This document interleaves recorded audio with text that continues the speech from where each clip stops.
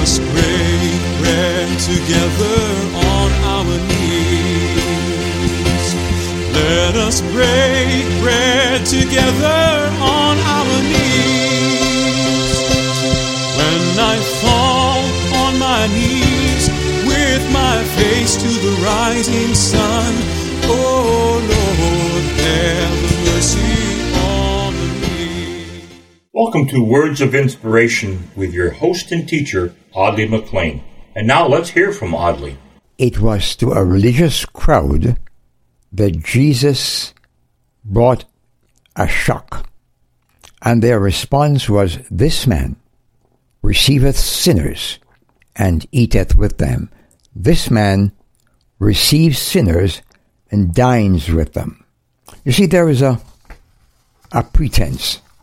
There is a Christendom that's garbed in earthly pageantry and pride and riches and positions. And I find it starkly different from the kind of life that Jesus called his disciples to.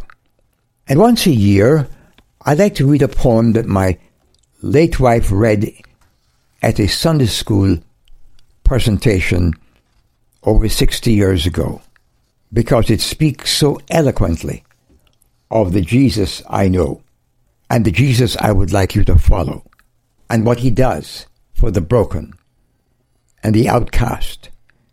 It's entitled "The Old Violin, or the Touch of the Master's Hand." Now, I've been given two theories. I've been told it's anonymous, but recently I've seen the name of Myra Brooks Welch as the author of this.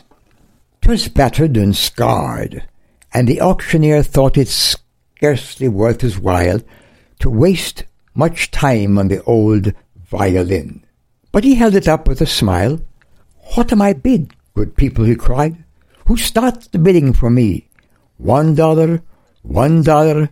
Do I hear $2 Who'll make it $3 once, $3 twice, going for 3. But no, from the room far back a grey-haired man came forward and picked up the bow. Then wiping the dust from the old violin and tightening the loosened strings, he played a melody clear and sweet, like caroling angels sing. The music ceased, and the auctioneer, with a voice that was quiet and low, said, "What now am I bid for this old violin?" as he held it up with its bow. 1,000, 1,000. Do I hear 2,000, 2,000 once, 2,000 twice. "Going and gone," said he. The audience cheered. Then some of them cried, "We do not understand. What changed its worth?" Swift came the reply, the touch of the master's hand.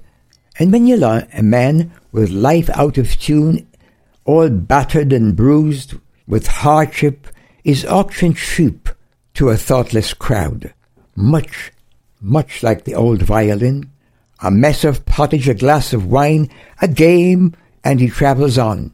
He's going once, he's going twice, and he's almost gone, but the master comes, and the foolish crowd never can quite understand the worth of his soul and the change that's wrought by the touch of the master's hand. My friend, let him touch you today. Amen. I've wandered far away from God.